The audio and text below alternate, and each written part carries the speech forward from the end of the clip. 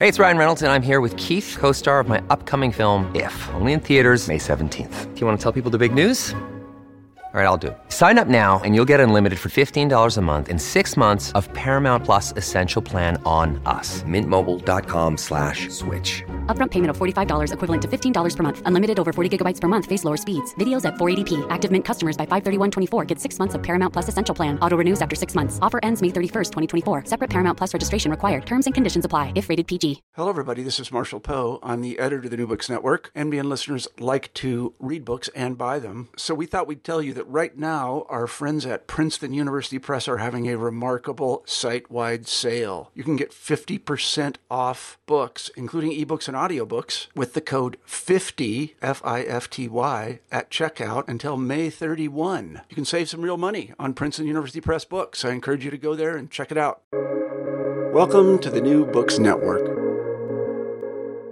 Hello and welcome to a new episode of your favorite podcast, New Books in Islamic Studies, which operates online through the New Books Network. I'm your host, Sher Ali Tareen. For each new episode, we choose an important new book in the broader field of Islamic studies and we chat with its author.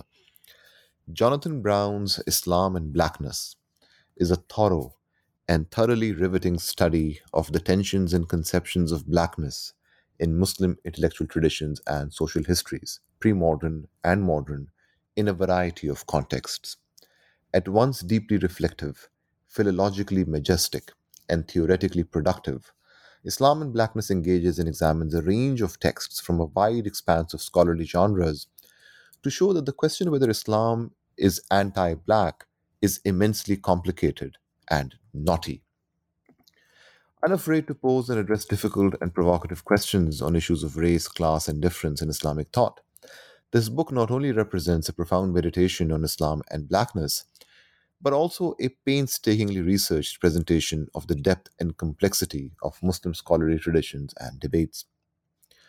The ethical perceptiveness of this book competes fiercely with the clarity of its purpose and the clarity of its prose, and the intellectual cum political significance of its argument. Here now is my conversation with Professor Jonathan Brown. Hello, Jack. Thank you so much for your time and for speaking to us on New Books in Islamic Studies, which operates online through the New Books Network. We're discussing your latest and phenomenal book, Islam and Blackness. So I think what we'll do with this book, since it is a mesmerizingly layered book, and it's really an experience I would recommend all listeners to read this book from the beginning to the end.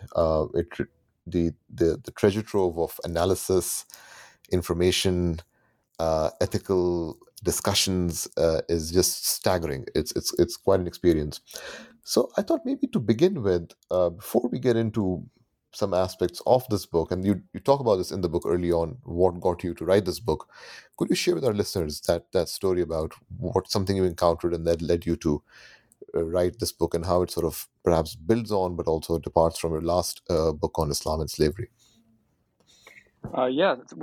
Shirley, thank you. I mean, I should thank you for your time, considering you spent God knows how long reading the book, and that's very generous of you. And the older I get, the more I realize that, it's not so much that we should expect other people to listen to what we have to say, but that it's really a privilege that somebody will take their time to, think about your work and take it seriously. So I really appreciate it. I mean that in a sincere way. So this book was, I remember, I wrote that book, Islam and Slavery, or Slavery and Islam. And, someone was like, oh, you should write a book on, race and Islam or something. I was like, I'm not crazy. I'm not going to do that. And I meant that. I didn't intend to write this book. But in some ways, I think it was like maybe latent. There was some interest left over from the previous book, because there was a story. I actually end the last appendix of the Slavery and Islam book on, which is I translate the story of this 8th century Basran saint. Is a Black African saint. We don't know his name. And the last scene in the story is that the saint dies, and his sort of disciples look at him, and the blackness vanishes from his face, and his face looks like the moon. So, on the one hand, you have this incredibly moving story where, long story short, the leading scholars of the city basically make themselves, subordinate themselves to this black slave because they realize that he's like the true saint of God in the city, the true friend of God in the city, et cetera, et cetera. So you have this incredible, story about how piety and devotion to God and commitment to truth kind of transcends all, social hierarchies. On the other hand, you have this story where at the end, whatever the case may be, blackness is something that it should be wished away, right? It's sort of like a bad thing that someone who's good, like that, the goodness is sort of revealed by the blackness disappearing. So I was like, that's like a really weird story. That part is really weird, and that kind of lingered with me. But I probably would never have done anything about it. I just would have consigned it to some corner of my mind. But what really made me write this book, well, actually, I didn't even intend to write the book when I did this, but was in the summer of 2020, I think. Yeah, so that was, no. Was that the summer of COVID? COVID was happening then, right? I can't remember. That's right. Yeah. Yeah, I think it was summer of 2020, right? So there was this debate on a listserv, academic listserv called Research Africa, which I'm not on. Not that I have anything against it. I'm not. I don't happen to be on it. But I kept getting emails about this. People kept asking me questions about stuff that was happening in this debate, and the debate was about this one scholar named, I think, Moses Achunu from Vanderbilt University, is a historian, and he was arguing what is evidently, I didn't know about this, like an actual academic position, namely that Islam at a scriptural level, right? So Islam at like the level of the Quran and the Sunnah of the Prophet is sort of theologically and ontologically anti-Black. And so people were sending me messages like this, the guy's brought up this hadith and he's using this hadith as evidence, and do you know how to address it? And I kept getting these emails, and I was like, oh, this is interesting. I'll try and look into it. And I kind of made some short replies, and I just put them aside and didn't think about it. And then a few months later, I was just, I said to myself, I really should answer these questions more thoroughly. And so I started looking into it. One thing led to another. In order to understand one question, I had to answer another one. In order to answer that, I had to answer another one, et cetera, et cetera, et cetera. And before long, I was working on a much bigger project, and then I just sort of worked obsessively on it until it was a book, and that was how the book came about. So it was really a response to that debate. One of the key themes that runs throughout the book, but one that you spend especially the first half on extensively, is this disconnect between modern concepts and categories, and also the modern state, and then pre-modern discourses and the context of Muslim imperial sovereignty, from where many of these discourses come from. So, concepts like racism, racialization, etc. And you spend a lot of time. I think this book is really helpful for just as an introduction, and perhaps more than an introduction, on some key debates happening in race studies today, or on this category of race.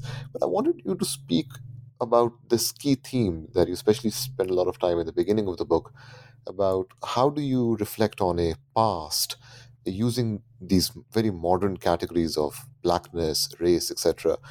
This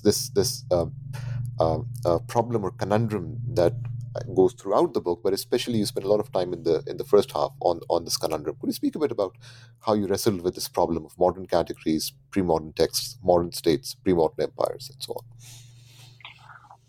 With great difficulty. I guess that's the only way to answer it.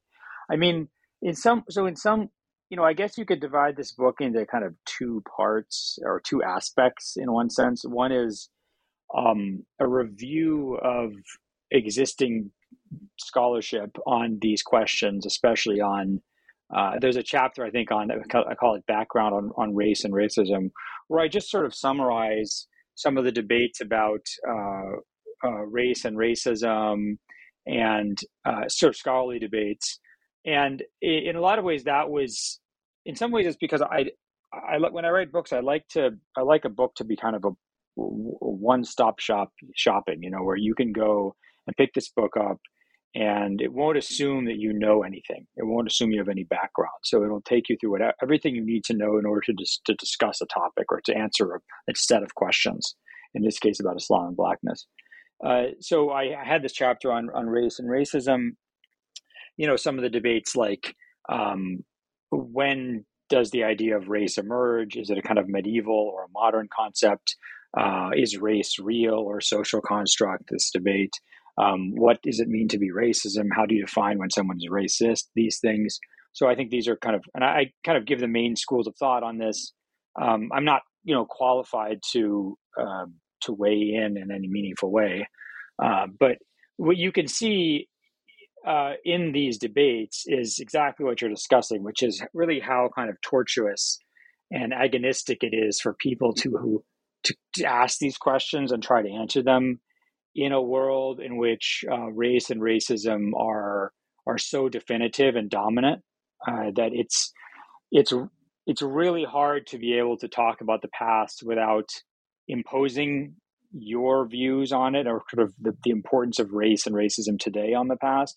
On the other hand, sometimes when people sort of try to push back against that and say that we don't want to impose ourselves on the past, then you end up kind of making the opposite mistake, which is that you ignore elements in the past that are, maybe were continuities into the present on things like race and identity and the role of the body and phenotype and how we judge one another.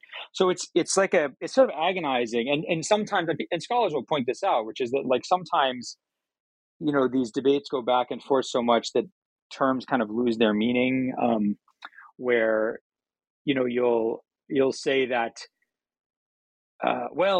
Aristotle talked about certain people looking a certain way or having a certain character genetically or kind of in terms of their descent from a community or their nation, and sort of that's like race, and therefore because it's involved in notions of judgment and justification, that it's sort of racism.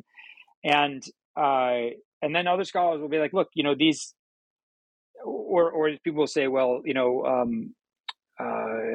race is not just about the body, it's just about kind of creation of indelible, inalterable categories in a power dynamic, and therefore, Muslim can be a race, Christian can be a race, right? That it's sort of something that's not really just about your body anymore.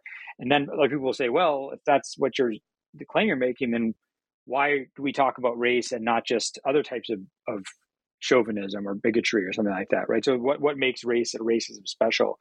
So you see, like these terms get argued about so much that sometimes they almost kind of just evaporate or come apart.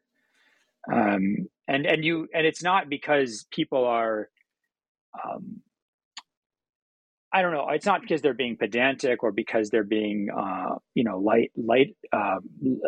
super superficial about it. It's more that they care so much, and there's so much at stake that it just drives these debates into like, I don't know how to express it. It just sort of drives them over and over and over again over the same ground. And people are kind of loath to surrender ground because of what they think it means in terms of its implications for modern moral judgments. So it's really hard to do, and it requires a lot of, from a scholar it requires a lot, from a reader it requires a lot, right? It requires the scholar and the reader to really be willing to step outside things in their own world that are almost unavoidable, or a kind of unsurpassable. So, but and I think at some points in the book, I almost say that about a few issues. I'll say like, if we're going to think about, I think it's maybe the one point in the book where I actually try to say like, is a specific thing anti-Black or not? And I basically say like, it really depends kind of how how charitable you're willing to be, and how far you're willing to step away from current discussions around this. And I say, like, if you consider this type of statement to be anti-Black, then it is anti-Black. If you're willing to look past that, then it isn't anti-Black. So it's really almost how much the reader is willing to give on some of these topics. Another key category that you critique in the early part of the book, as you're trying to really destabilize some of the commonplace ways in which the question of slavery is talked about in relation to, Arab slave trade, etc. One key category that perhaps brings this whole discussion together is what you call Arab Islamic slavery. And you show the kind of confluence of discourses ranging from Orientalism to Afrocentrism that have gone into the making of this category, Arab Islamic slavery. And you do a masterful job of critiquing this and really showing that this whole narrative of there being some kind of a opposition between the Arab Muslim slaver and the Black African slave, that this kind of a neat narrative of putting these two categories this neatly is very problematic. Um, could you tell us a bit about, what are the different forms of discourses that have gone into the making of this idea of Arab Islamic slavery, and why is this so problematic? This idea of just juxtaposing and neatly separating something called the Arab Muslim slaver and the Black African slave. Yeah, this was a chapter that, I say I get it. I got into it. I mean, people get into every chapter of their books, I suppose. But I mean, I really felt like I was uncovering a lot of stuff that I couldn't believe I was, coming across. And you mentioned this notion of Arab Islamic slavery as like problematic, and I think that's a great way to put it. Except that it's not problematic in the sense of we're sitting in a grad student seminar and we want to complicate a text or something. I mean, it's problematic in that it's immensely politically problematic today, right? It's really like you see how this infuses and drives and justifies really important policies in the world today, right? It's like so it's very germane. Of course, people have done very good work on this from a couple of angles already. Probably in terms of just this notion of the Arab Islamic slave trade. Gali Gubara's article on this, and Nathaniel Matthews has written on this. Of course, Ali Mazrui, rahimahullah, the late Ali Mazrui, he really kind of laid the field out, I think, in terms of challenging these ideas. But what I did, I think, in this chapter, which was a contribution, was to look at where what are the streams that feed into the current discourse around the idea that the Muslim/Arab/Islam are these, the Muslim/Arab/Islam is an anti-Black slaving thing, right? And that it's a kind of a predatory colonial presence in the quote unquote real Black Africa, right? It's very interesting to see where this comes from. I mean, it's really fascinating because part of it goes back to like the 1500s and the idea of the Barbary slave trade, right? The idea that the Barbary pirates, that British and French and Irish and American and Italian sailors and seafarers are terrified for several centuries, justifiably terrified of being captured by Muslim pirates operating off the coasts of Morocco and Algeria and Tunisia. But what's interesting about this is it becomes a genre of writing. So you get people who write about their experience in captivity, kind of in places like Algiers, right? British or Irish or Americans. And but then by the time you get to the early 1700s, the power dynamic has really changed, where by that time, because of the kind of power of the Royal Navy and things like that, not now the Barbary pirates have mainly been cowed. And in fact, at that point, until the late 1800s, the real danger is actually to Muslim vessels being captured and enslaved by European ships. And they're Muslims from North Africa being taken as captives and slaves to be sold in Italian ports like Naples and Genoa into the late 1800s. So I mean, while people are debating abolition and stuff like that in Brazil, there's like Muslims being brought and sold as slaves on the coast of in Italian markets. But what I think what's important in this case is that what starts out as a real fear and a reality kind of morphs into a kind of a genre, a cultural genre, where the writing about your captivity and the fear of the Barbary Muslim Moorish slaver, right? Which always has a couple of things. Like there's a fear of there's the Moor who's sometimes black, sometimes swarthy Arab, and then sometimes the Moorish slaver will have put like a black, they'll say like a Negro slave in charge of the white slave. So like there's this, you can see that as kind of British and American and Europeans are dealing with their own racialization of slavery in the New World, they're kind of projecting some of their anxieties about the fear of rebellion, the fear of being kind of at the mercy of the black African slave in their stories about Barbary captivity. And a scholar named Paul Bapler wrote some really good things on this, including an article and a collection of writings he did on this, a collection of edited stories. But what happens is that really kind of takes on a life of its own, and you get these, for centuries, flying off the presses of France and Britain and the United States, stories of Barbary captivity, some of which are completely made up. Like they're especially stories of women being captured. And of course, then you have the anxiety of your woman, the white woman who's being dominated by the kind of black or brown Moor or African Arab Muslim, and all the anxieties you can imagine around that. There's a huge anxiety of men being sodomized by the Moor or the African or the Muslim. And then this continues into, pulp novels in the late 19th century and the 20th century, into board games, and then, of course, into one of the main film genres of early Hollywood, really into kind of the mid 20th century, of the Sheikh movie, of the movie where one of the main genres in Hollywood was the white man or white woman or both getting captured by the kind of sheikh, the Arab / swarthy person who's both alluring and terrifying. And then, so you have this idea of the Muslim North African as slaver.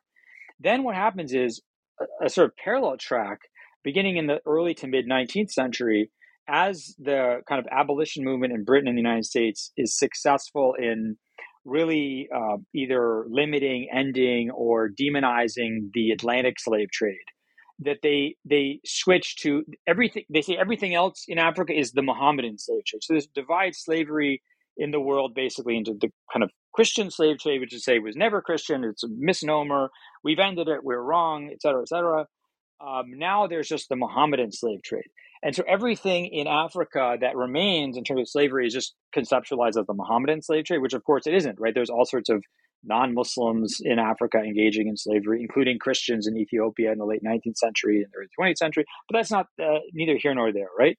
But then you have this this idea of the heroic Europeans who are going and saving the black natives, the sort of noble black, childish, dancing natives from the evil Muslim Arab outsiders who are trying to enslave them. And this you see and this I thought was really interesting because I didn't realize this. Like the whole Tarzan, Edgar Rice Burroughs novels and movies, and some of the earliest movies that are made, feature films, are Tarzan movies, are actually Tarzan. The reason Tarzan's family is in Africa is to help stop Arabs enslaving black Africans. And then, so there's just this whole this drama of the white Europeans going and saving the black Africans from the evil Arabs who are now enslaving them. Now, then what happens is this gets caught onto by different kind of political and cultural movements in particularly the United States. One is Afrocentrism, which kind of comes out of Black nationalist movements like, what Black nationalism does is in the kind of 19th and 20th century is to it's a sort of way in which diaspora Black communities in, let's say, the Caribbean or North America conceptualize a sense of identity and meaning and hope by locking onto a moment in a kind of real or imagined brilliant African past, right? Whether it's like Ethiopia, or the kind of in the case of Nation of Islam and the Moorish Science Temple, like kind of the Black North African Black Islam, right? African Islam, and kind of seeing that as their place of belonging. And what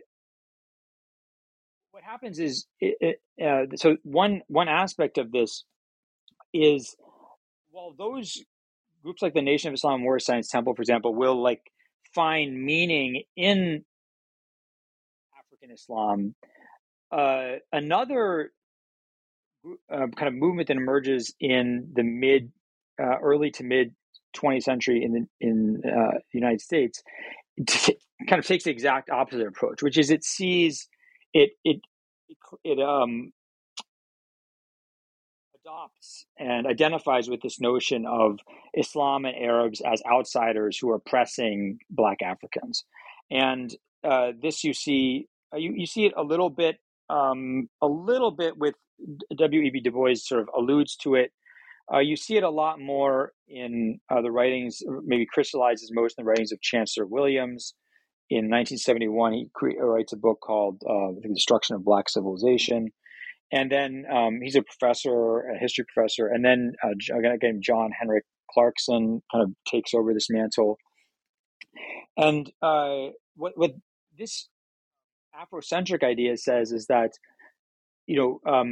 first of all, human civilization kind of originates in Africa. They sort of, and you see this in the writings of people like Cheikh Anta Diop, in Francophone writing, the Senegalese polymath whose writing is translated later into English, where the idea that kind of Egypt is not a Mediterranean, sort of ancient Egypt and its brilliance is not a Mediterranean or Semitic or kind of white or Arab or whatever, not kind of a European or Asian expression. It's like an African power, and it's part of an African heritage, which continues to influence Africa for many centuries.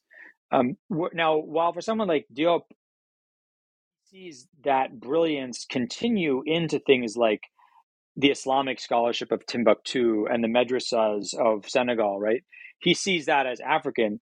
This Afrocentric view of people like Chancellor Williams sees Islam as an occupying outside force. So it in some ways, Afrocentrism in the United States is allied ideologically with the notion of that idea of kind of the European idea of Islam and Muslims as slavers and as victimizing the wonderful innocent Black Africans.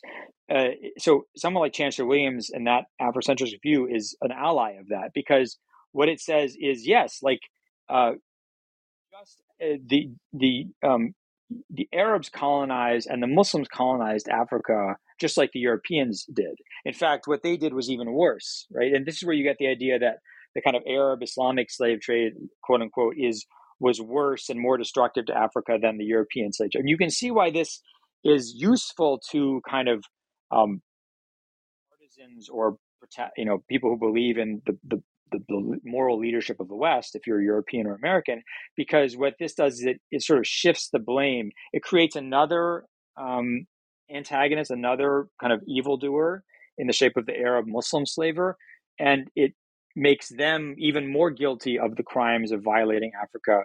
And unlike the Europeans who repented and the Americans who repented for this, allegedly the Muslims have not done this and continue to do it, right? So this kind of Chancellor Williams' Afrocentrism then is also very useful to kind of political conservatives in America and in Europe, because they also get on this idea of we're not, it's not really the West that's guilty of the crime of slavery. Yes, we did it, but we were wrong. And Muslims have done it way worse, and they never apologized. And then what I thought was most shocking, I mean, it's sort of not shocking in the end, but I was surprised to see how clear the links are, was how this whole narrative is then adopted by pro-Israel public diplomacy. So in Israel, and American supporters of Israel, engaging in Hasbara. Hasbara is Hebrew for essentially pro-Israel public diplomacy. It's not like a conspiratorial term. I mean, this is used by people who engage in this. They use this term, Hasbara.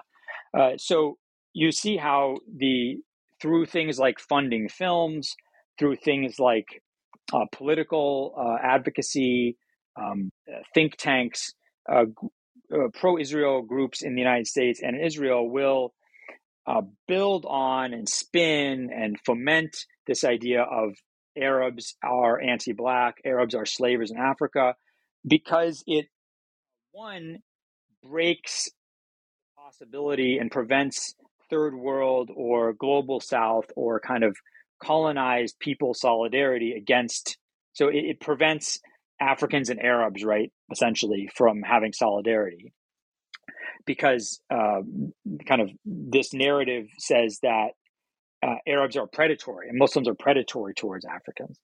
And the second thing is what it says is that it's not the Israelis, it's not Zionism that's racist towards anybody. It's actually Arabs and Muslims who are the real racists, and kind of unrepentant racists. So that's what I thought was really interesting in this chapter. And I mean, one thing that really just stunned me, this guy Charles Jacobs, who is this very active as American, abolitionist. He started a group called American Anti-Slavery Group in the 1990s, and he would do all this work, fighting slavery in South Sudan during the Sudanese Civil War. This is the same guy who started this group called Camera, I think Center for Accuracy in Middle East Reporting, which is it's a group that essentially it goes after anybody in the American academy or media who criticizes Israel, right? So it's an incredibly aggressive Zionist organization that aims to basically cow any criticism of Israel in the public sphere in the United States. It did, for example, it funded the movie that about Joseph Massad in Columbia University. And I saw that summer, I think it was summer of 2021, Charles Jacobs gave a presentation, and in it he's talking about his anti-slavery work, but he directly conflates the cause of slavery in the modern world with Islam. He says everywhere in the world that there is slavery, it's done by Muslims, and everywhere in the world slavery, it's Muslims enslaving Black people. Right. So you see like this, the strand, the consistent thread of this person's career is pro-Israel activism, aggressive attacks on anybody who criticizes Israel or Israeli policies, and that's the central thread in his career. But his main activities in the last 3 decades have been abolitionism. But that abolitionism is only focused on in which there's slavery between Arabs/Muslims and Black people. And he uses this to conflate completely the idea of, slavery with Islam and slaves with Black Africans being enslaved by Muslims. So this was really interesting to me. Terrific. Now, one of the key themes that comes up repeatedly in the book is this idea. We will come to the Quran and Hadith and your discussion of legal traditions and Sufi traditions in a moment. But you constantly talk about this idea of Black not corresponding to phenotype in Islam and Islamic thought. So hence this idea of anti-blackness is perhaps anachronistic. But you also show in the book early on that there are certain Near Eastern traditions or the influence of Galen and other Greco-Roman traditions because of which there were ideas such as climate influencing, a person's temperament and features, and how that comes through in authoritative sources of Islamic thought, such as Ibn Khaldun's thought, etc. So, can you talk about this tension that you capture early on, before you even come to the Quran and Hadith, about this idea of black not exactly corresponding to a phenotype, but yet these notions of blackness corresponding to certain kinds of human traits still being there in Muslim intellectual discourses? Yeah, I mean, this is, oh boy, this is complicated. So, and this is, a lot of this is well studied. So I'm not claiming to have, discovered all this, right?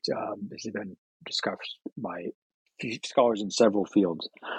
One is that the idea that, well, first of all, the idea that people from outside of sub-Saharan Africa, Africa South Sahara, that there's a conception of what people look like, of a certain kind of black phenotype. This goes back a very, very long time. I mean, essentially as early as we have early complex societies like ancient Egypt and Mesopotamia, we have them depicting people who come from Africa South Sahara, and their depictions are today, you would look at them and you'd say, oh, this is obviously someone from Africa South Sahara, right? So you have, and this is true in Greek art, in Roman art, in ancient Egyptian art, Mesopotamian art, et cetera, et cetera. It's true in, Tang and Sung China, in their descriptions of people that they consider to be African, some of whom are African or some of whom are actually from Southeast Asia. They just conflate all this group together, or they kind of consider it one group. But what's really interesting is there's really a very stable image of what a Black African looks like, whether you're in Egypt or in Rome or in China or in Iraq or in Jerusalem, whatever, right? In the kind of ancient to kind of late antique period. Now, I mean, and by the way, there's so many interesting things we could discuss. Like, and I talk about this in my book, which is, for example, why would somebody, person with black ink? I mean, I've never met anybody who actually has black skin, right? I've never actually met anyone who has white skin, right? But so why are ancient Egyptian artists, for example, painting people from Nubia in black ink and people from Syria in essentially ivory, almost white ink, and then painting themselves in red ochre ink? I mean, did they not have other colors? Like, why did somebody decide to call people black or white, red? I mean, these are very weird questions if you think about it. And there's I don't know if there's actually a real answer for this. I give some theories, but I don't know. So it's amazing how some really huge questions, how some, we don't seem to stop to think about them a lot. And then when we do, we actually can't find an answer because it's impossible for us to answer them, or we don't have the information. But yeah, so what's interesting is that more pertinent to what you asked, is that you have, in the kind of Greco-Roman world, very clear understandings of why people look different. It has to do with climate. It has to do with their humors, right? Kind of Galenic and environmental ideas. And you have this idea that the kind of middle area, the kind of Mediterranean world into the sort of Middle East, is the moderate environment, and therefore that's where you get people with the best features and the best temperaments. And the further you go away from that, either to north or to the south, you get you kind of move into immoderation, and therefore into away from virtue into vice. So you have the idea of the kind of African as hot, emotional, sexual, macrophilic, macrophallic, sorry. You get the idea of the Northern European as drunk, irrational, stupid, big, blonde-haired, always, fighting, right? But you also have, these groups also have their virtues. So the Northern European might be stupid and drunk, but he's also very brave. The African might be kind of emotional and hot, but they're also quick-witted and wise. Now, what happens then is when you combine this kind of Greco-Roman tradition with the biblical tradition, is you get two things. One, you have by really the 500s of the Common Era, whether it's in the Old Testament book of Genesis or in the writings of church fathers like Saint Augustine, or is it or Saint Jerome or Origen, or in the Babylonian Talmud and Palestinian Talmud, you have essentially the idea of known as the curse of Ham idea, the idea that Noah's son Ham dishonored his father, and therefore God cursed Ham's descendants to be slaves to his brethren, and or made them black, and that those descendants inhabit Africa, right? So you get the idea that you kind of take these two ideas, you get the idea of the black African is sort of sexual, appetitive, hot, sinful, boiling in sin, condemned to slavery, condemned to blackness, right? And to serve the more moderate, more perfect Christian, Semitic, European, Mediterranean world, right? And you see this, and Muslims inherit this, by the way, right? So this is all part of the tradition that Muslims inherit. And then the third aspect, and this is, I think, very important in distinguishing, I think, some other traditions from the Islamic tradition, which is in the early Christian tradition, you have a very clear mixing. They blend completely the idea of the black African phenotype and sin. The blackness of skin and blackness of sin are mixed together very quickly, really by the 2nd century, 3rd century of the Common Era, and that will persist in the Western Christian tradition, to the extent that there's a story in the Acts of the Apostles of what's called the baptism of the Ethiopian. So an Ethiopian comes to the apostles. I think it's usually Philip, and he's baptized and sort of immersed in water, and he comes out, in some early texts, sort of luminous and bright. And you could think of that as the kind of luminosity of faith and the brightness of faith, but it's also very clearly phrased in whiteness. And what you see in medieval European art is that he comes out looking not like, a guy from Palestine, but looking like almost cherubic white European. And that idea is really influential in the Western Christian tradition. Now, the Islamic tradition inherits all of this.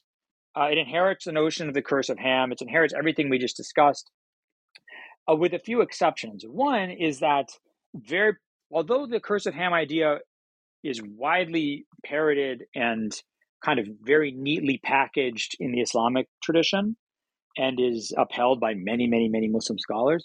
Major Muslim scholars like Ibn al-Jawzi died 1200, like Ibn Khaldun died 1405, 1406, like Suyuti, Jalaluddin Suyuti died 1505, like Allahumma say someone, other figures, Damashqi in the 1300s. They completely reject the curse of Ham idea. They say this is scripturally inauthentic.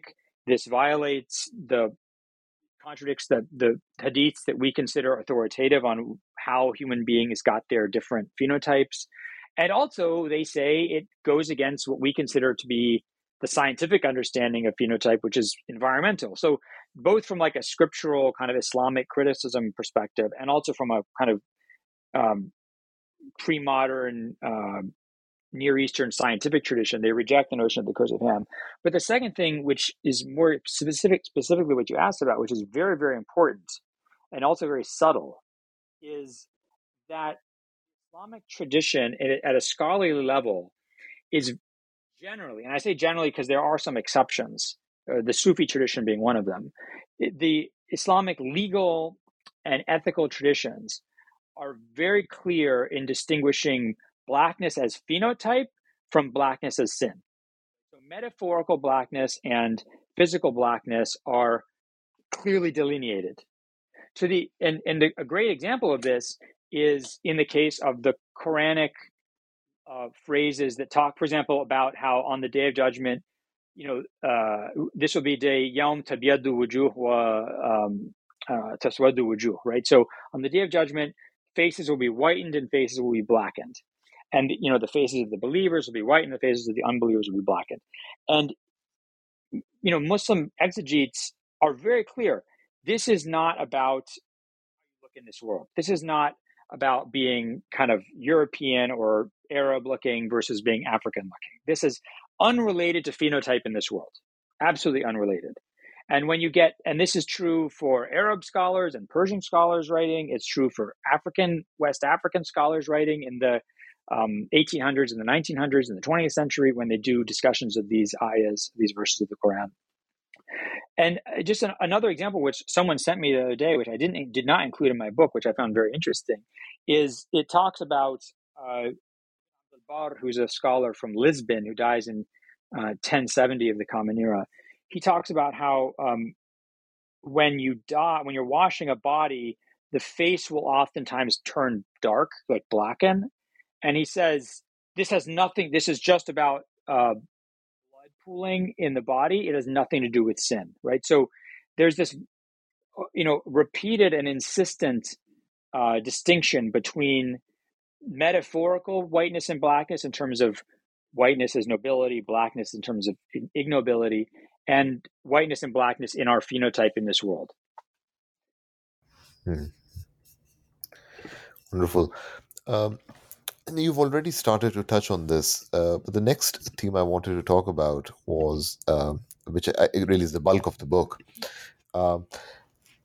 In talking about how blackness is represented in the Quran or Hadith traditions, and then you go into Sufi traditions, and then on the legal traditions as well, you make a very concerted effort throughout these discussions to argue and to convince your reader that one ought not to jump to the conclusion that seemingly, anti-black discourses were indeed that anti-black, but instead we should look at the sincerity of these authors, and not just in a very simplistic way contextualize discourse according to its own context, but going much beyond that to really reflect on the question of what did these categories mean to the people of that world, and to really reflect deeply on the sincerity of purpose behind some of these writings that might be seen problematic for modern sensibilities. And I thought that was a very, very interesting and a very important kind of an ethical framing as an author that you presented, that we ought to take seriously the sincerity of these authors from the pre-modern past. So with that said, and there are a number of examples that one can talk about. There is what I would like to do is perhaps have you choose a couple of examples. There is example of the raisin hadith. You've already talked about the Quran and the question of blackness. There is the whole hadith about the exchange of one slave with two slaves. And then, of course, Rumi's meditations that could be seen as, anti-black, etc. So I will just have you perhaps choose a couple of your own examples, whatever two examples that you want to choose, and talk about this key theme that, one should not look at these texts from modern expectations of racism. And if that's the only lens with which we will look at the pre-modern past, we will go awry in terms of our readings. So maybe take a couple of examples and show and tell us a bit about how you make this larger argument about taking seriously these texts, these authors on their own terms, and give them the sincerity of purpose as readers. Yeah, I mean, I think I would start by. I mean, I think that I just don't want to get this guy's. Yeah, I think that's correct. I mean, Well, first I would say like we really need to watch out for our own motivations and our own assumptions. And I don't mean that in a kind of, we need to be careful scholars or like, almost, pleading the point or something.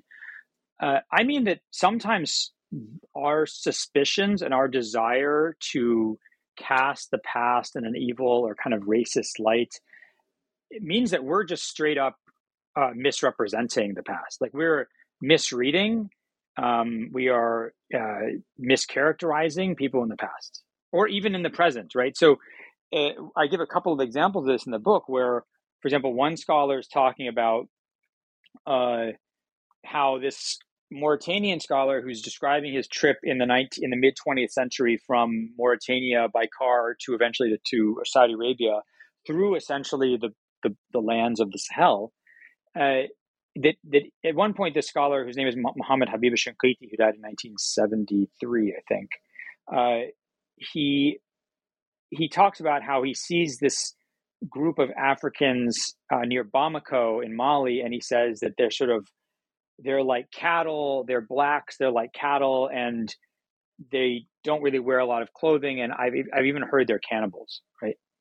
And the author says, like, look at this anti-blackness.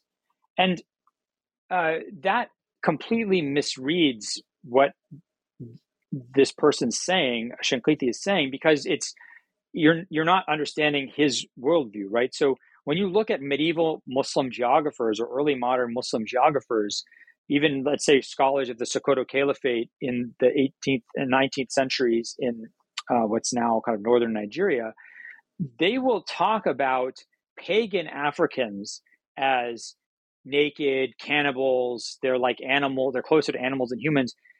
The people writing that are Black African.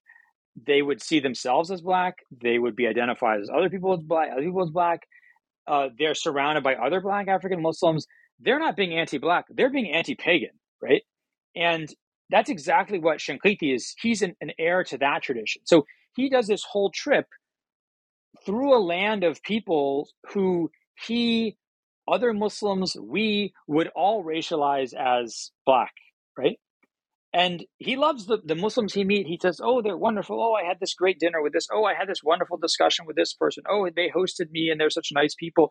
All these people are Black Africans, and he has nothing but praise for them. The people he characterizes in the way I mentioned earlier are pagans. And, so not to see the world through his eyes, not to read his text with an understanding of how he saw the world, but only to look at it with our suspicions. I think not only, I think it's actually misrepresents the text. Another example, just briefly, is one scholar who's otherwise did a great study, and I wouldn't criticize this person for their overall work, but they read this one 11th century Christian doctor from Baghdad, a guy named Ibn Butlan, who died in 1066, and his description of different types of slaves. And what Ibn Butlan is talking about is how if you basically take people from different backgrounds, like a Persian and an African, and you kind of have these people interbreed for several generations, you'll no longer have a Persian, you'll no longer have an African, you'll have something else, right? So that where people are from, if you say you have a Persian slave, that really only applies for the first generation until this person intermarries with somebody else, right? In this, somehow this scholar inserts in their translation of this text that Ibn Batlan is talking about purifying the Black slaves' race by having them mate with Persian slaves. But that's not, it's literally not in the text. It's not there. It's not intimated in the text. It's not literally in the text. So it's just 100% eisegesis, right? Just people inserting their own suspicions into a text. And this happens surprisingly often when scholars today, who I think are kind of laudably concerned with, combating racism and discrimination and things like that, but they're so suspicious of the past and these actors and these figures in the past that they really read things into their words that are definitely not there. Okay, so That's, I think, one important example. Some of the other cases you mentioned, like in the, in, let's say, so it's very interesting. The raisin-headed hadith you mentioned, and this comes up a lot in these kind of discussions about, is Islam anti-black or not? And okay, basically the hadith, it's in Sahih Bukhari, it's in the major hadith collections. The Prophet says that you should obey your commander, even if the black slave, basically, right? Or it's a mutilated slave. So the idea is, in the context of kind of military, being on military command, but it's understood as meaning kind of civilian government as well. The idea is, if somebody's in charge, you obey them, even if they're lower than you socially. Your notion of who's socially better off and where on the social ladder is immaterial. You obey the person who's in charge, right? Now, one version, which is interesting, it's actually not the most reliable version, and I think there could be a case for kind of dismissing it just in terms of it being a minority version of the hadith. But one version says, obey your commander, even if he's an African or Ethiopian slave whose head is like a raisin. And this, kind of takes the discussion to another level, because you had this idea of the sort of comparison to food, the idea of raisins looking raisin is like a little fruit. I mean, what are you trying to say about this? I mean, this kind of thing is really see it as sort of objectifying. It's really objectifying and insulting to people today. And I'm not debating that. I'm just saying that's people read this today, and it's very surprising to a lot of people. So what I thought was interesting about this was to look at how it was viewed over time. So what you see is that if you're looking at commentators and scholars looking at this hadith in like the 900s and 1000s and 1100s in Persian lands and Arab-speaking lands in Central Asia, they're very, they're just very frank about it. They're like, it's because, a Ethiopian person's skin is dark colored like a raisin, and their hair is really tightly coiled and kind of it's like the texture of like the wrinkly texture of a raisin. Like the texture of the raisin surface is like the texture of their hair. So it's just simply saying, they're an Ethiopian who has the color and the hair texture of a raisin. And they don't really get into it beyond that. It's just saying the Prophet is just describing something through a simile. And then what happens in the 1200s onward, again in kind of the Middle Eastern, Egypt, Syria, Ottoman world, takes on and into South Asia as well, is it takes on a much more pejorative tone. From the time of the 1100s and 1200s, scholars like An-Nawawi, Ibn Hajar al-Asqalani, other scholars in South Asia, what's the guy, Abu Hassan as-Sindi, who's originally from Sind but dies around 1770. He spends a lot of his life in the Hijaz. They say that raisins their heads are small like raisins because they're stupid. They're kind of demeaned. They're sort of denigrated. They're they're kind of. So you really get like a lot more negativity read into that. And I think that's an important change. But what I wanted to highlight is that the first couple of centuries of scholars looking at this are not really seeing it they're just seeing it as a form of description. Whereas really after the 1100s and 1200s, you see very clear anti-black racist ideas permeating this scholarly discussion. Then what I found was interesting was to try and find African scholars about this hadith. And there you see, what I found was very interesting, is you see figures like Osman Don Fodio, died 1817, the founder of the Sokoto Caliphate, his son Muhammad Bello, who died 1837, I think, his successor and a noted scholar in his own right. They will cite this hadith, printing versions with the raisin in it, and they just don't. They're just using it as an example. They'll write to their commanders in the field and say, "Remember, soldiers, obey your commanders, even if he's an Ethiopian slave whose head looks like a raisin." And there's no sense of they're not kind of angsting over this. They're giving no evidence of feeling that they're being objectified or they're objectifying somebody. Similarly, an Ethiopian Muslim scholar who wrote a massive commentary on Sahih Muslim, I think he died in 2019 maybe, Sheikh Muhammad Amin Harari. He's from Ethiopia. He wrote a commentary on Sahih Muslim. He wrote a commentary on Sunan of Ibn Majah.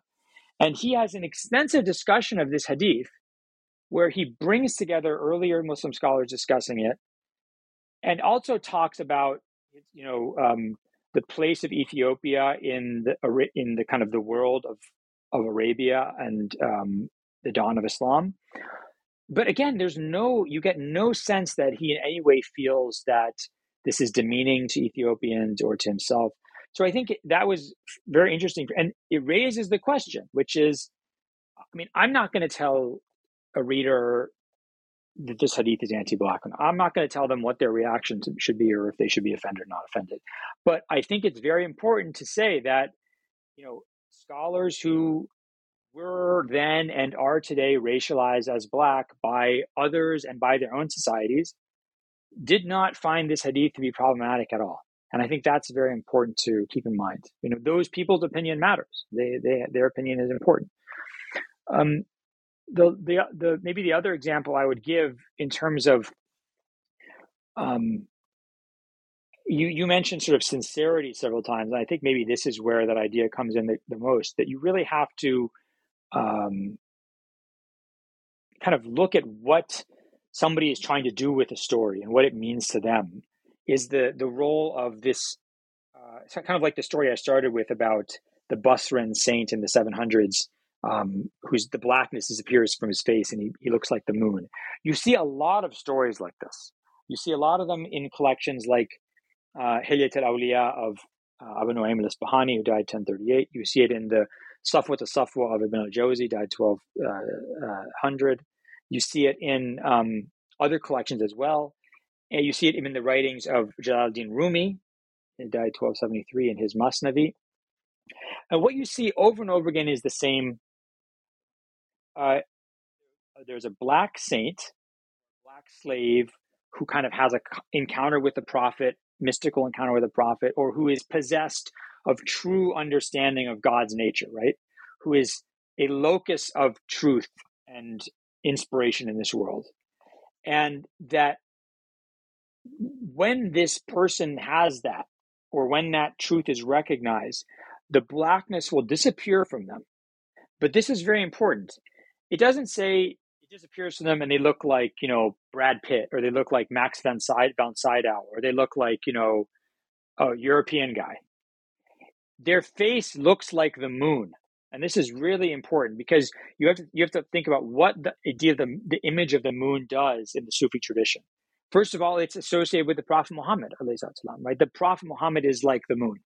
So they become a prophetic exemplar. They become a kind of someone who is acceded to the path of the Prophet. And similarly, in the kind of cosmological, metaphysical, cosmological cosmology of Sufism, the moon is the lowest level of the heavenly realm, right? Beyond which there is no change, beyond which is truth, beyond which is the divine, right? So the moon is to become like the moon is to transcend the world of corruption, to transcend our world of change, and to enter kind of the realm of truth.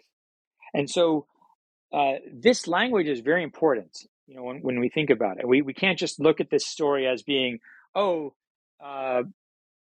this guy became a saint and then he stopped being Black because blackness is bad. That's just a very crass and simplistic reading of a story which is clearly doing much more. The next question I want to ask you has to do with perhaps I will bring together two chapters, two very, very profitable, immensely detailed, complex chapters. So it's kind of an unfair question, but in the interest of time, I was wondering if you could compare your discussion of Maliki discourses on custom, and especially on, to be more specific, on kafa'a or suitability of marriage, with Hanafi legal discussions in South Asia on the question of caste. There is a very interesting comparison that one can make of those two chapters, of those two sort of intellectual traditions that you examined really thoroughly. If we compare the two, what do we learn about this whole? I mean, I guess the whole theme of those two chapters is this tension between the ideal of egalitarianism that you get from the Quran, that all tribes are only there so that people get to know each other, that the most closest in God's eyes is the most pious, and so on. But on the other hand, there are hierarchies, and there is lived realities of hierarchies. There are hierarchies and legal discourses. So that tension between hierarchy and egalitarianism, how could we think about that tension if we compare Maliki law on kafa'a and Hanafi sort of legal discourses on caste in South Asia? Okay, yeah. I mean, this is this was for me. I just, I mean, it's obvious I learned a lot from it, but I mean, it was like a really profound exploration for me. I felt like I was answering. I was sort of delving into questions I had for a long time, and which I found fascinating. So the first part is that the kind of entry point into this is that you have these very specific Maliki fiqh texts. For example, Al-Waghlisiya, which is written by a scholar who dies basically in Libya in 1394, I believe. Mukhtasar al-Akhdari, or in the 1500s, from around the same region. And essentially these texts say things like, just for example, it's okay to, you shouldn't look at women you're not related to, because you might be tempted, but it's okay to look at a black woman or an old woman because they're not attractive, right?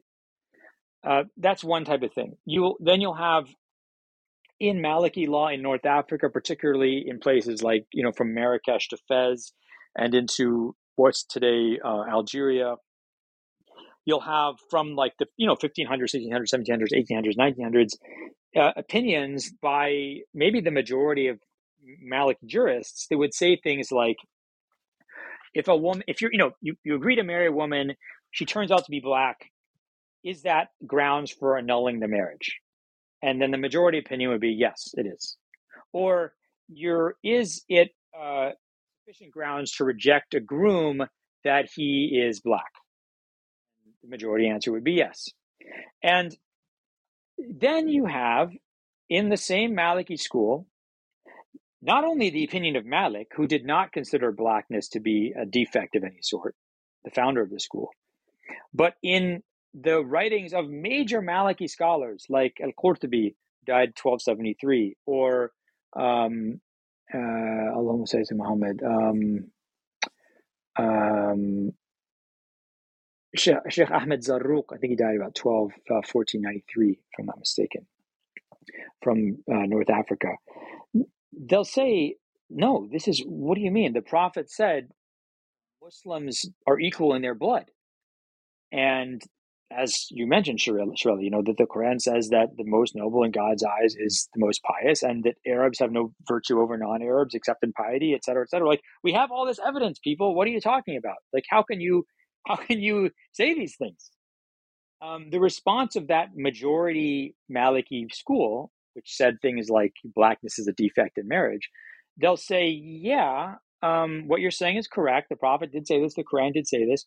But, and this is ironic, right? Because usually when you hear discussions about things like, where people say things like, the Quran needs to be read in its own context, this was dealing with issues of its own time, these are arguments that are made for like, a more quote unquote progressive or liberal reading, right? In this case, the scholars who are kind of saying we need to think of blackness as a defect or a fault, they'll say, yeah, the Prophet said this, the Quran said this, but this was really to break the back of kind of jahiliyyah and pre-Islamic ignorance and arrogance and tribalism, and that worked, and that was for its own time. But now, we have to obey a major maxim of Islamic law, which nobody disputes, which is that defer to custom, right?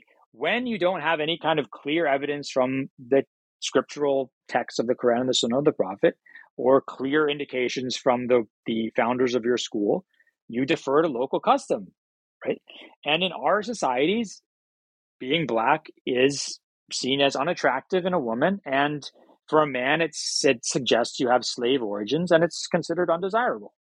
And so you have this idea that, ironically, the thing today which everyone wants to advocate for, which is that Muslims should forget about the Quran and Sunnah and just kind of go with custom, in this case is actually being used to argue for anti-black view, whereas the people who are calling for, scriptural dictates are true regardless of time and place, these are the people who are arguing against racism. Now, what ends up happening, right? It's very interesting because you see how custom gets discussed in the Maliki school, right? So there's a couple of responses to these scholars, this majority that is arguing that we need to respect custom, and part of custom is seeing blackness as unattractive or undesirable. Scholars like Ahmed Zarruq will say, Sheikh Ahmed Zarruq is mostly known as a Sufi, but has also wrote legal commentaries, will say things like, look, you might think that black women are unattractive, but there's also really attractive black women. And you might think older women are unattractive, but there's also really attractive old women. So why don't you just focus on someone's attractiveness and not saying that, this group of people is, as a group, unattractive or not, right? Similarly, other scholars like Al-Adawi in Egypt in the 1700s, a major scholar and legal scholar, will say, okay, yes, we're supposed to defer to custom, but custom changes. And just because you, writing in North Africa in the 1500s, have some weird thing about how you don't find black women attractive, that's not true for other people. Like, they might find them very attractive. So let's not fossilize your specific custom and make it definitive for everybody. Okay, so that's the sort of Maliki approach. And then but there was one word kind of thing which for me really tied into or made me think about caste in South Asia, which is something that is a scholar whose death date I have not yet been able to find, and I have looked everywhere I possibly could. A scholar named Abdulaziz bin Ali from the Souss Valley in Morocco. And he has the discussion, which I find fascinating. I think he lived probably in the 1800s. What he says is, if somebody comes and tells you that, blackness doesn't matter, the Prophet says everybody's equal, piety is the only important thing, et cetera, okay, you go marry your daughter to a black guy. Your money where your mouth is. And he tells a story. He says, there was a guy who was very respected. He was wealthy. He was the leader of a clan of people. He was pious. Everyone admired him. He was from, it doesn't say whether he used to be a slave or whether his family used to be slaves. But a noble family agreed to marry their daughter to him. And he says that family, that woman's family, was subjected to abuse for years after that. Right?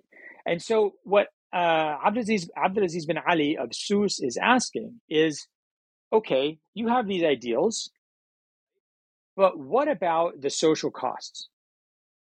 What about social realities? Like, we are Muslim jurists, we're in charge of guiding people, but we also have to deal with social realities. And if we're gonna tell someone to follow ideals, but that ends up costing their family, too dearly in terms of trauma or abuse or something, have we really done the right thing? And here you have this question of, to what extent could pre-modern states or pre-modern legal systems really engineer society? Or to what extent were they just in a position to kind of make changes along the edge, the margins, right? I think that's a really important question. This got me interested in the question of caste amongst Muslims in South Asia, because I was thinking about what's an example of something where it's a kind of omnipresent, weighty social reality that it's very hard to escape, that has mingled with Islamic legal tradition in such a way that you have a significant percentage of Muslim scholars validating this social view, in this case, caste, right? While there's still a minority, or at least a vocal group of people saying this is un-Islamic, yet this social reality is so ubiquitous and has so much power that one has to answer this question of whether or not, even if you fight against it, what is the cost going to be? So that I started to think about and to look into the question of caste in amongst Muslims in South Asia, which I thought was really interesting to me. And you've written actually about this, Shirley, and I think I cite your book in this, about this question of things like widow remarriage, or the remarriage of someone who is a divorcee or a widow in amongst South Asian Muslims, and how even pious Muslims like Shah Ismail al-Shahid, who you write about, who died in 1831, that it really took them a long time, and they really had to get pushed before they would do things like acknowledge that it was good for a widow to remarry, right?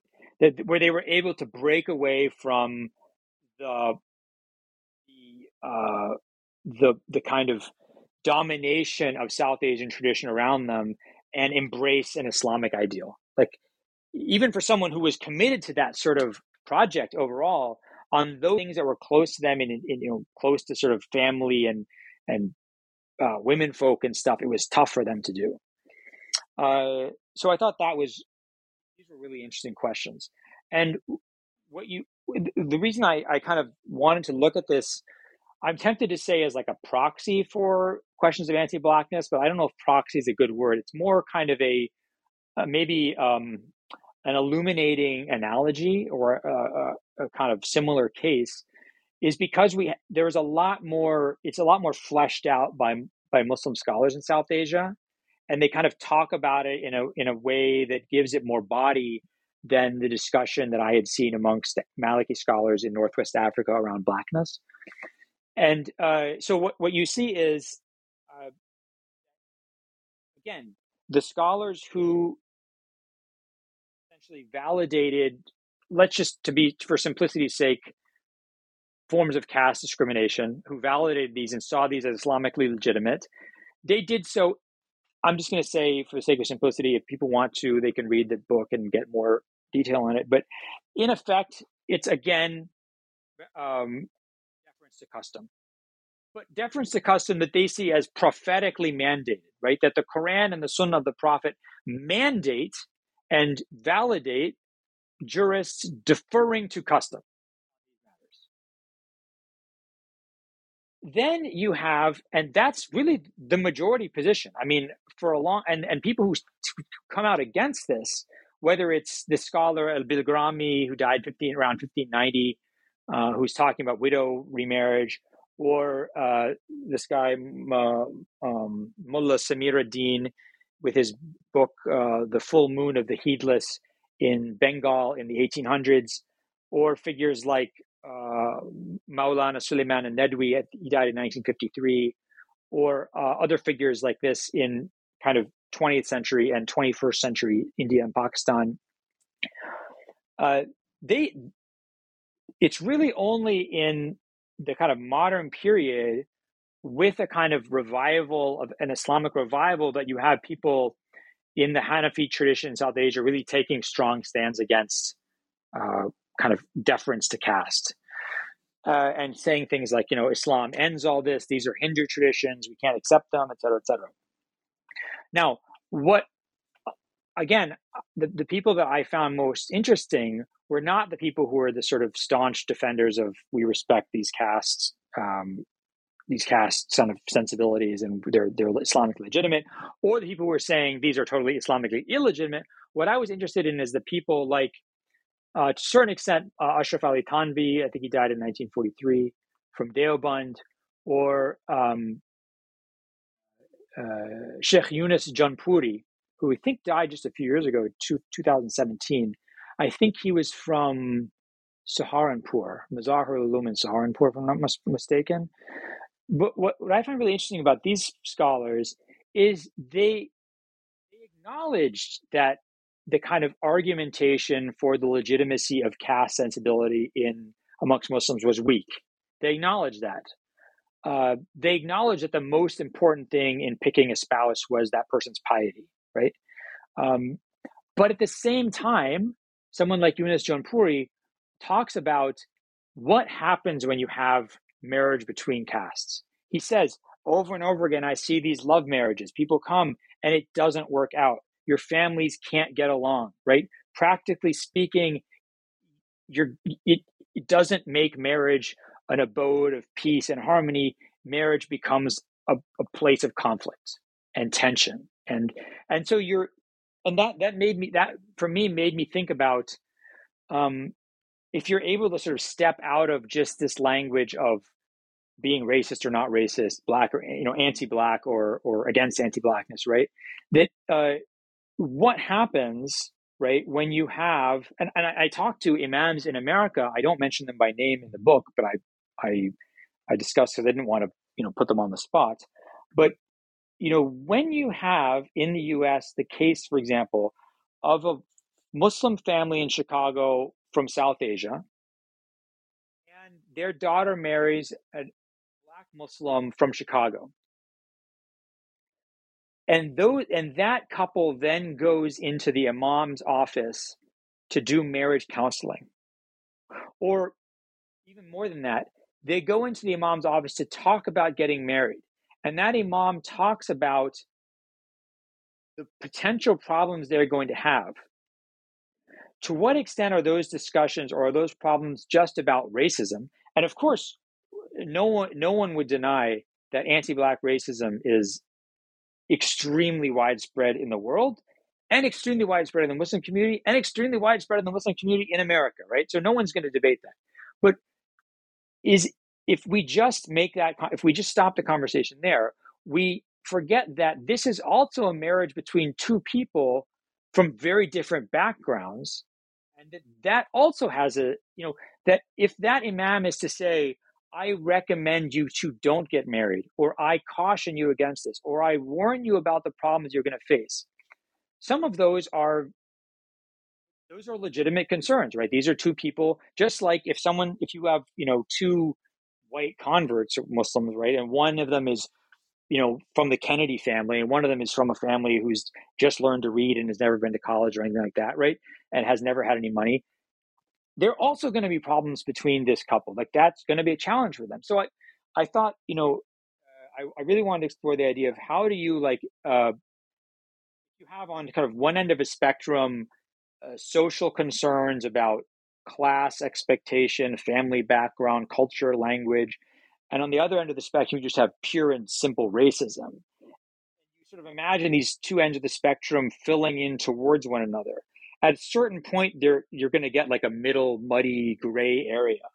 And it's very hard to navigate that ground and figure out how one should act and what one's priorities should be.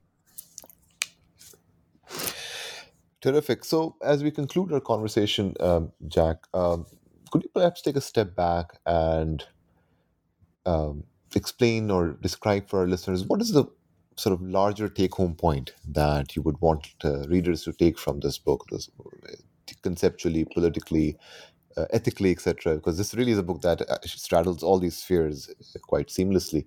What is the one or two major take-home points that you would want readers to go away with after they read this book?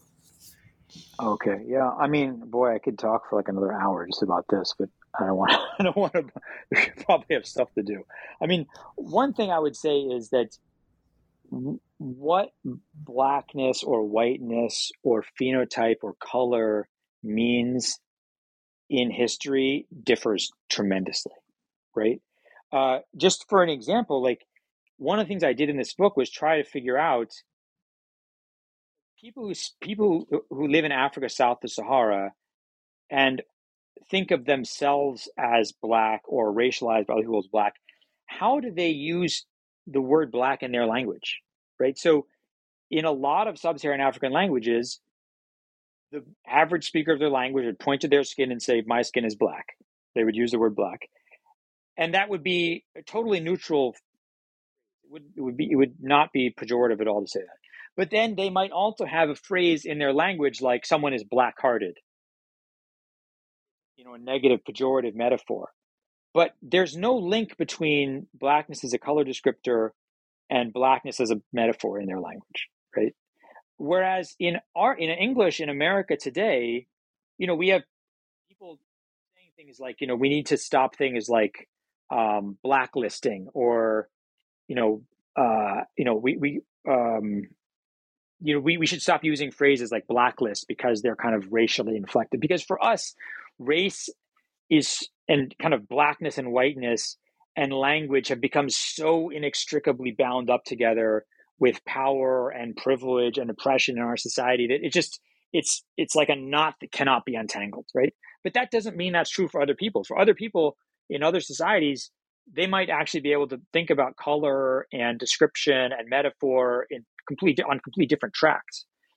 Similarly, just the last example of this first point I'd make is that oftentimes there's this association, this idea that slavery and Africanness are linked, that when you talk about blackness, you're talking about Africa. But actually, it's probably much more accurate in world history to talk about blackness and slavery being linked without any necessary link to Africa at all. And I'll just give you one example. A medieval Scandinavian poem called the Rigstula, which was written anywhere from the 1000s to the 1300s, right, talks about the origin of different social classes in Scandinavia. The first, noble was blonde-haired and white skin. The first farmer was like reddish and red-haired, and the first slave was black and black-haired. These people, the slaves in Scandinavian society, were Celtic, they were German, they were other Scandinavians, they were Slavic. None of them looked any different from your average Scandinavian person, and none of them were in any way considered black. Same thing, by the way, with Anglo-Saxon texts from like the 900s and 1000s. They'll talk about the black Welsh. The Welsh look just like everybody else in that area, right? So the idea of blackness and even physical blackness can be imputed to a slave or to a lower other. That has no necessary actual link to how they look or to Africa. This is very important. I think another important point to make, which is we really need to think that other people and other times in the world, the relationship between blackness as a descriptor of color, blackness as metaphor, blackness as linked to slavery, are totally different from our own experience. The second point I would make is that I would just say that that the Islamic tradition is heir to a tradition of anti-Black racism, which comes from the Greco-Roman tradition, which comes from the biblical tradition. Muslims adopt that, but that very prominent voices within that tradition, whether it's in law, in geography, in scripture, in commentary, in Sufism, et cetera, very prominent voices throughout the centuries reject this and really push the idea that for Muslims, the only thing that matters, that determines your value, is your faith and your deeds. The last point I would make, and the kind of maybe most like political point I would make, is what to do about it. And it was very interesting because I consider myself kind of a maybe like classical liberal. I think people should be free to make choices unless they're demonstrably harming other people. If one of the things I talk about in the last chapter of the book is this idea of when can discrimination be legitimate? Like, so if you're dating or you're talking about your romantic life or who you're attracted to, when is your discrimination in your own taste legitimate or not? So if someone says, I'm not attracted to Black men or I'm not attracted to Black women, is that a racist thing or is that just that person's opinion? And let's say it is a racist thing. How do you change that? How do you change what someone's attracted to? So I discussed this at length and different theories about it. But what I thought was really interesting is as I was doing the research for this, I came across a dissertation written by a Black British philosopher named Nathaniel Adams Tobias Coleman. And his dissertation was called The Duty to Miscegenate. And I started to read it, and I really said, I don't agree with this. I'm a liberal. I don't like this idea of kind of the idea that we have some kind of duty to blend. And by the time I finished reading the dissertation, I was really convinced by his arguments. And he's not so crude as to say that we have like a moral obligation to go and, copulate with people of other races. But what he says is that the majority, the kind of white majority of a society like the UK or the United States, we have an obligation to seek the society. And he takes this phrase from John Stuart Mill: seek the society of those racialized as Black, those racialized as the people, those placed at the bottom of our social ladder, right?